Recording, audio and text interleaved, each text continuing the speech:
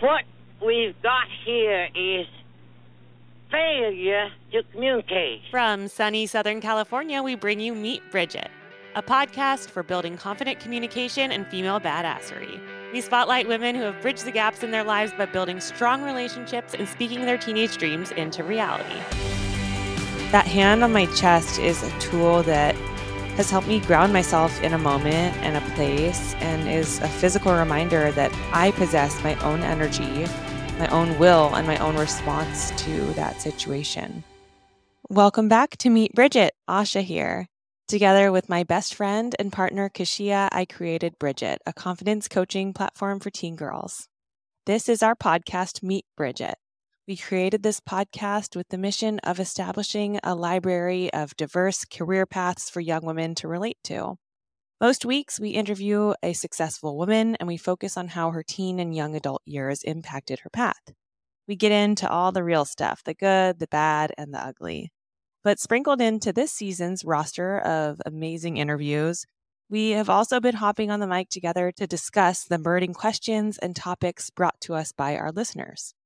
Today, my amazing co-host and bestie, Kashia, is out of the country, and a recording spot opened up this week. So I decided to sit down with you one-on-one. Normally, I think of myself as pretty upbeat and a clever gal on the mic, but I've made a commitment to be as honest and transparent as possible in service to this community. And lately, I've been going through something difficult. I've had my share of individual difficulties that I have shared in detail, including car accidents, career changes, cancer, and more. Currently, my difficulty involves advocating for another person, and for that reason, I'll be respecting their privacy and not sharing the specifics of the situation. To be honest, I've had many moments in areas in my life where I've had to grow by letting go of the control that I can have over a situation. So this situation feels even more difficult than most of my past mountains. Helping someone else over a mountain is a privilege, but also incredibly difficult when you realize you'll need enough confidence for two. So with that in mind, I thought today's episode would be a unique opportunity to workshop how I'm finding that confidence in the middle of a stressful situation and to workshop it live. There are a million blogs, podcasts, reels, and TikToks with step-by-step guides on how to solve your problems, all gained from a historical experience. I love those, but this is not that episode. So today I'm asking you to have a little grace for my mess, and I'm inviting you to work through some approaches alongside me. Before I dive in, I wanted to share a little story. When I first started Bridget, I chose the name for the company because I liked the idea of it being a name, like a person you can go to for support. I was inspired by the TED Talks, TED being the guy you could go to satisfy some intellectual curiosity about a topic. When I landed on the name Bridget, I loved that it included the word bridge. Most mentorship and coaching programs out there for young women invoked a very vertical relationship.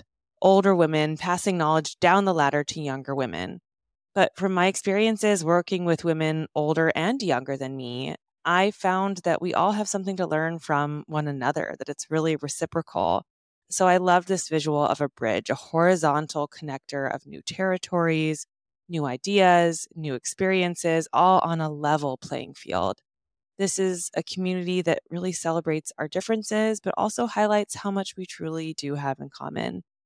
So with that in mind, I hope today's episode, if nothing else, assures you that you never know what someone has experienced or is currently battling, in public or in private. We all have our stuff, and even though the details look different, the resilience that life demands of us, that we have in common. We all have our bridges to build and to cross. So getting back into my stuff right now, I'll tell you, I think that times like right now are why we practice building confidence in normal times.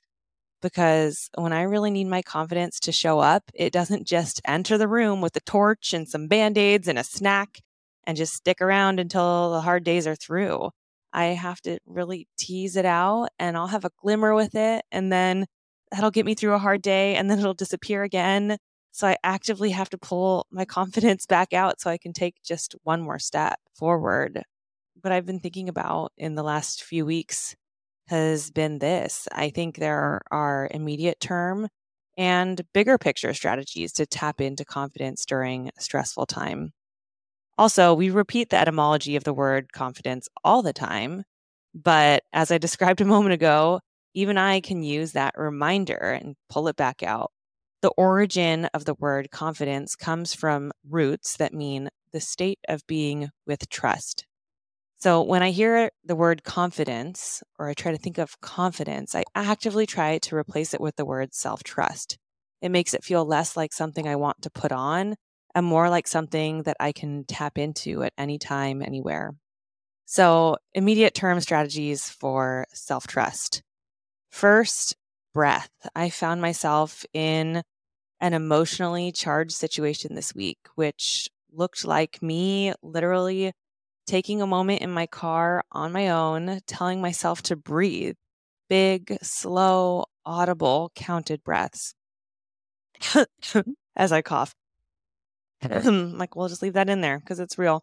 But I had to breathe these big, slow, audible, counted breaths, and I had one hand over my heart. And I did this without really even thinking about it. But that hand on my chest is a tool that has helped me ground myself in a moment and a place, and is a physical reminder that I possess my own energy, my own will, and my own response to that situation. Which brings me to another immediate term strategy for self-trust in a tough time, and that's physicality. In this particular difficult situation, I have found stillness and fresh air to be particularly helpful. I'm feeling really exhausted, so stillness has helped me slow down my thoughts to kind of meet where my body is at. But sometimes the answer is movement, like we discussed in our last episode. After that moment in my car, I opened the door, I stood up, and I actively planted my feet on the ground and rolled my shoulders up, back, and down. And this adjustment alone felt like it tricked my mind a little bit to align with my body. As I thought about this episode earlier today, I realized that some of the little thought tricks that I use to approach performances or large public speaking engagements have also been woven into this immediate term net that I've been casting out there for my confidence as I've needed it. When I feel the physical signs of nerves, a racing heartbeat, feeling hot, butterflies in my stomach, shaky hands, etc., I try to welcome them instead of fighting them. I try to welcome them as signs that the situation is important to me and that my body is getting me into a peak response state to best serve me. It sounds cheesy, but I swear it works. A tip that I learned in acting school too was that if you want to bring out an emotion in a scene like crying, the last thing you actually want to do is to tell yourself to cry. In reality, we usually cry when we're internally telling ourselves to do anything but cry in the moment. Like, literally think of any time you cry, it's not the thing that you want to be doing most of the time. Our emotional responses, they release out of our control when we're actively fighting them. So, getting back to it, as I approached my challenging setting this week, I felt those body signals, and though it felt a little bit forced, I told myself, this is important to me, and I can face this with my whole being. Sometimes I think there's this idea of just putting on a strong face externally and plowing through tough times.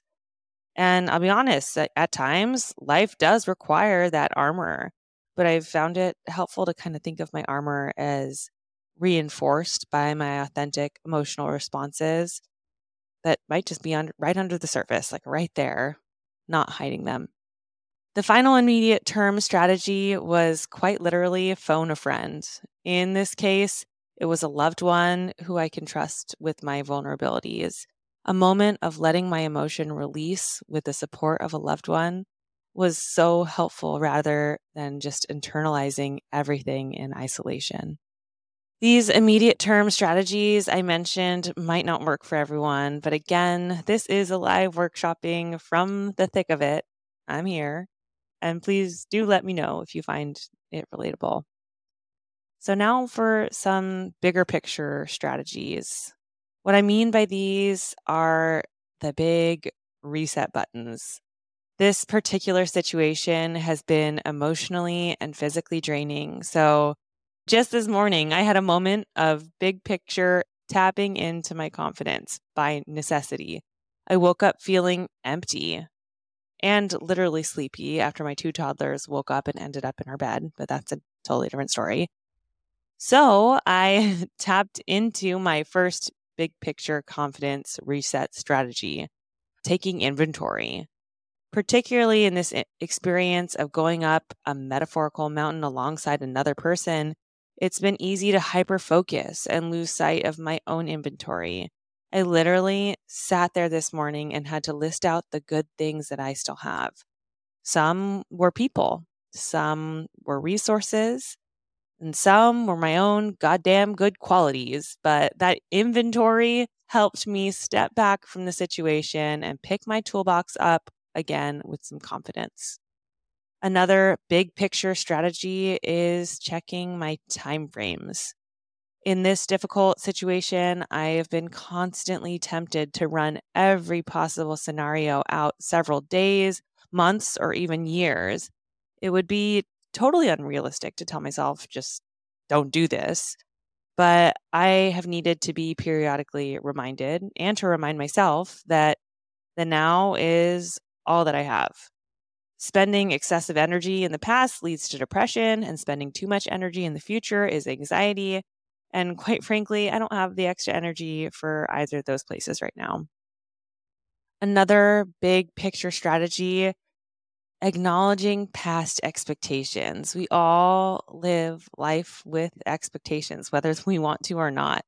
A wise friend of mine, Nikki, shout out, I love you. Nikki once pointed out to me that the events and the situations that have truly knocked me to my knees have never been the things that I actually anticipated, worried about, or expected. So obviously, expecting the worst never really serves us. But I think it is worth noting that sometimes when we're manifesting and expecting the best, our reality does change. And I think it has been helpful to acknowledge that and let myself mourn expectations that weren't realized for a beat. And from there, I've been trying to let go of expectations as much as possible, especially in the midst of a situation that I have very little control over. Finally, another big picture strategy for finding my confidence in this hard time has been seeking support in community. As it relates to my specific situation, this is a work in progress, and I'm looking for a more specific support group for what I'm going through. However, I do hope in my heart of hearts that some piece of this vulnerable and messy episode spoke to you and makes you aware of your connection to this community and to others in general. I'll just leave it here for now, but thank you for listening. I appreciate you more than you know, and we will see you back here next week. Have a good one. And that's our show. If you liked what you heard today, please like, subscribe to, follow, and share Meet Bridget with your circle. The best way to help our work here is to rate and review our podcast. We're listening and constantly working to build something helpful for you. Catch you next time. No matter what anybody tells you, words and ideas can change the world.